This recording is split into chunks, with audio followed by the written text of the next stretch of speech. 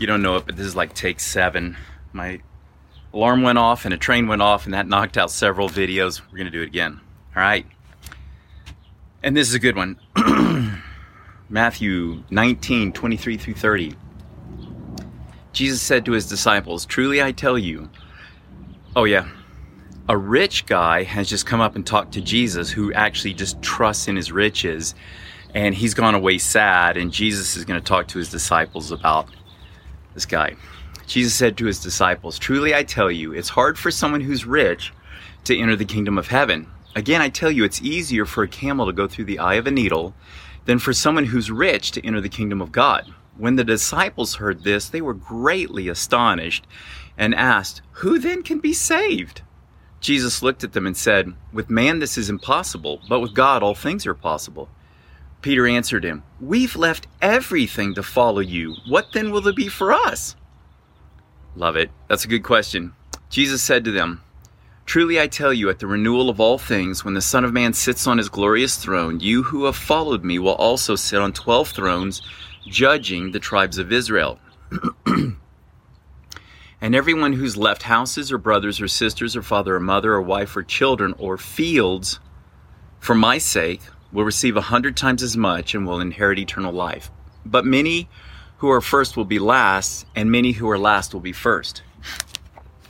Now, don't forget to read the Mark parallel passage where he makes it really clear, 100 times in this age and eternal life. So it's not, it's here now and there. And yes, there's successes and there's struggles, but it's just not all in the future. So I want to just deal with this issue of only it's hard for the rich to enter the kingdom of heaven. And I think Eugene Peterson translates this better. The NIV says, after they say, "Who can be saved?" Jesus says, "With man this is impossible, but with God all things are possible." It's hard for me to understand what that means. Eugene Peterson puts it this way.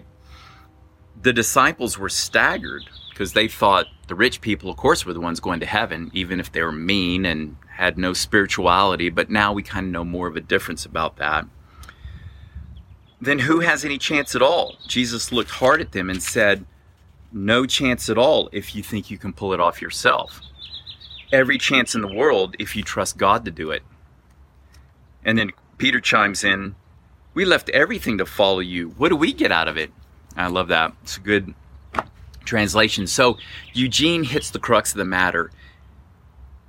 And Jesus in the parable of the 4 soils, in the third soil, he talks about the deceitfulness of wealth. And wealth lies to us that it can provide for us everything that we need.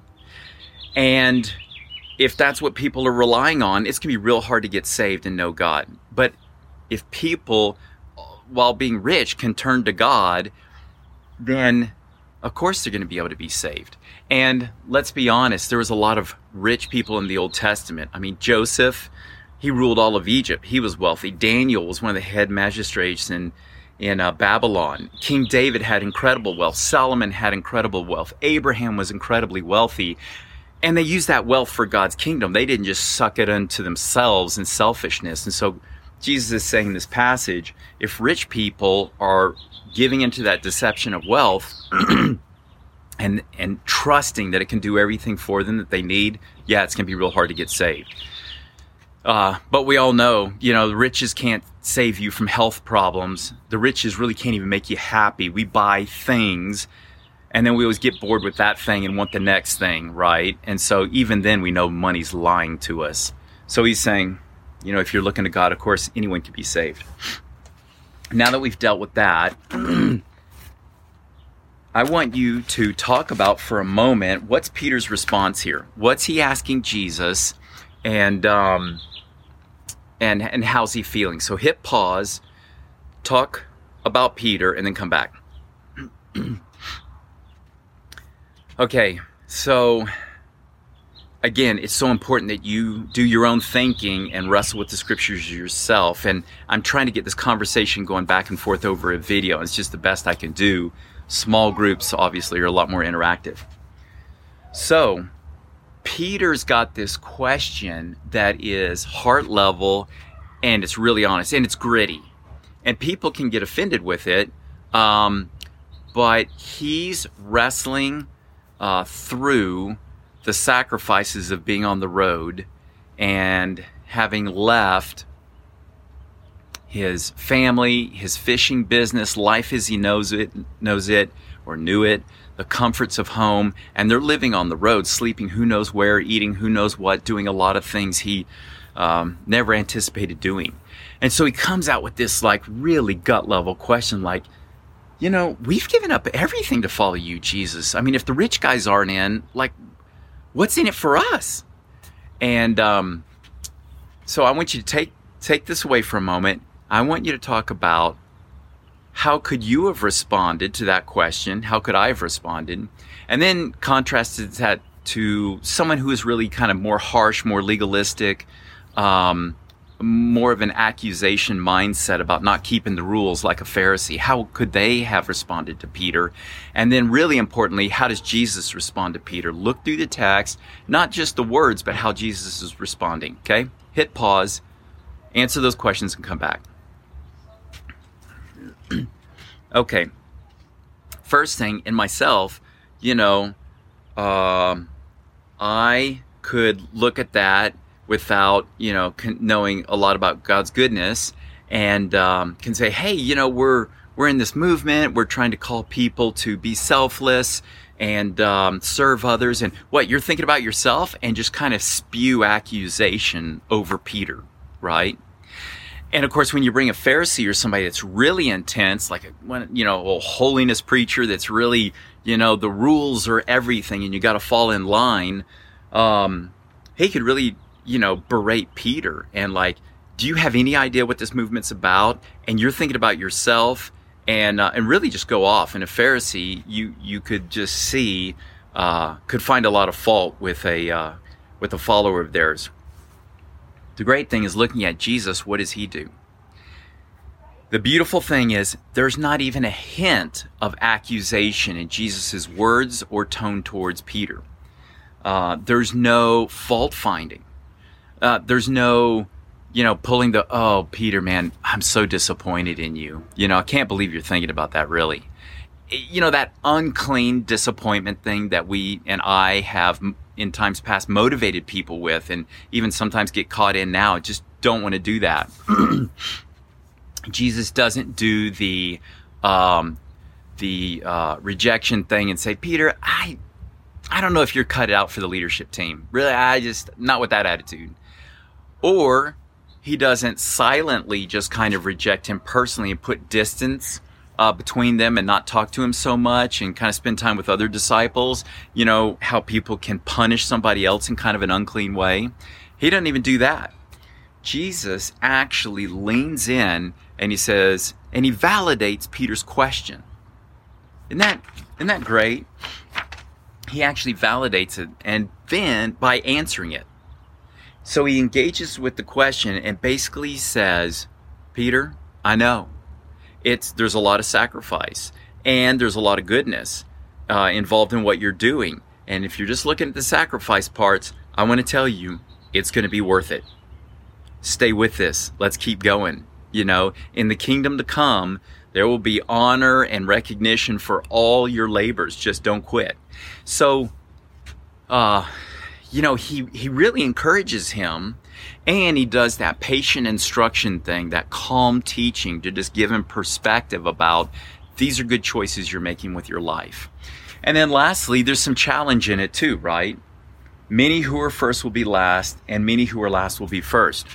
And so, excuse me, he may be thinking about, the worldly leaders, and the boss, puts pressure on all the C-level execs, and they put pressure on all their, employees, and they're lording their authority down on one another to get things done. And he's saying they're first now, but they will be last in the next age. And he goes, but you who are learning to serve first and care about people, you'll be first. You're last now, but you'll be first in the kingdom.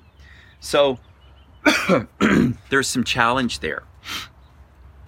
Encouragement, patient instruction, challenge.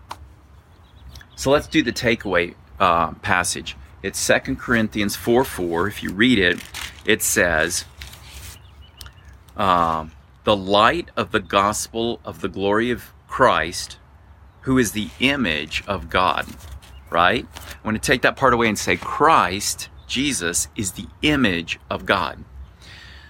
So I want you to hit pause for a minute and say, what things do you like about Jesus? Response to Peter, and what that reveals about the Father. Okay, so hit pause and then come back. Okay, you got to do that part. So good. You got to build the connections for yourself with the Holy Spirit. I mean, the work you do with Him, way more important than anything I'm doing. So I'm just going to call out a couple things. The fact that Jesus doesn't accuse him, doesn't fault find him, like, this is a dumb question, this is a selfish question, self-centered question. He doesn't shame him or reject him. That means God the Father, who's invisible, is not accusing Peter, fault finding him, shaming or rejecting him, right? Jesus reveals the Father. If Jesus validates his question and leans in, that means the Father's validating his question and leaning in. Say, Peter, it's a good question. Let me tell you, it's going to be worth it. Stay in the path, keep going, keep following, right? That's what the Father's saying, because that's what Jesus is saying. So just let your image of God be renewed by the Holy Spirit as you consider that. And then lastly, this bit, worship without music. There's so much opportunity to take this passage away, outside on a walk, in a journaling time. Again, do art around it, dance around it, however you worship. Male, female, older people, children. There's a lot of expressions of worship. But, I go out and walk. I just say, Lord, I'm so grateful. Peter can utter this heart level question like, Lord, it's hard sometimes. What's in it for me? And you don't shame him. You respect the question and you love the fact he's, opening his heart up to you and being really vulnerable. You validate the question and you tell him to stay with it. Oh, Lord, I love that. You encourage him, you instruct him, you challenge him. And you're doing that with me, and I want to be free to ask my really heart-level questions about what's important in life, and just worship Him and enjoy His goodness.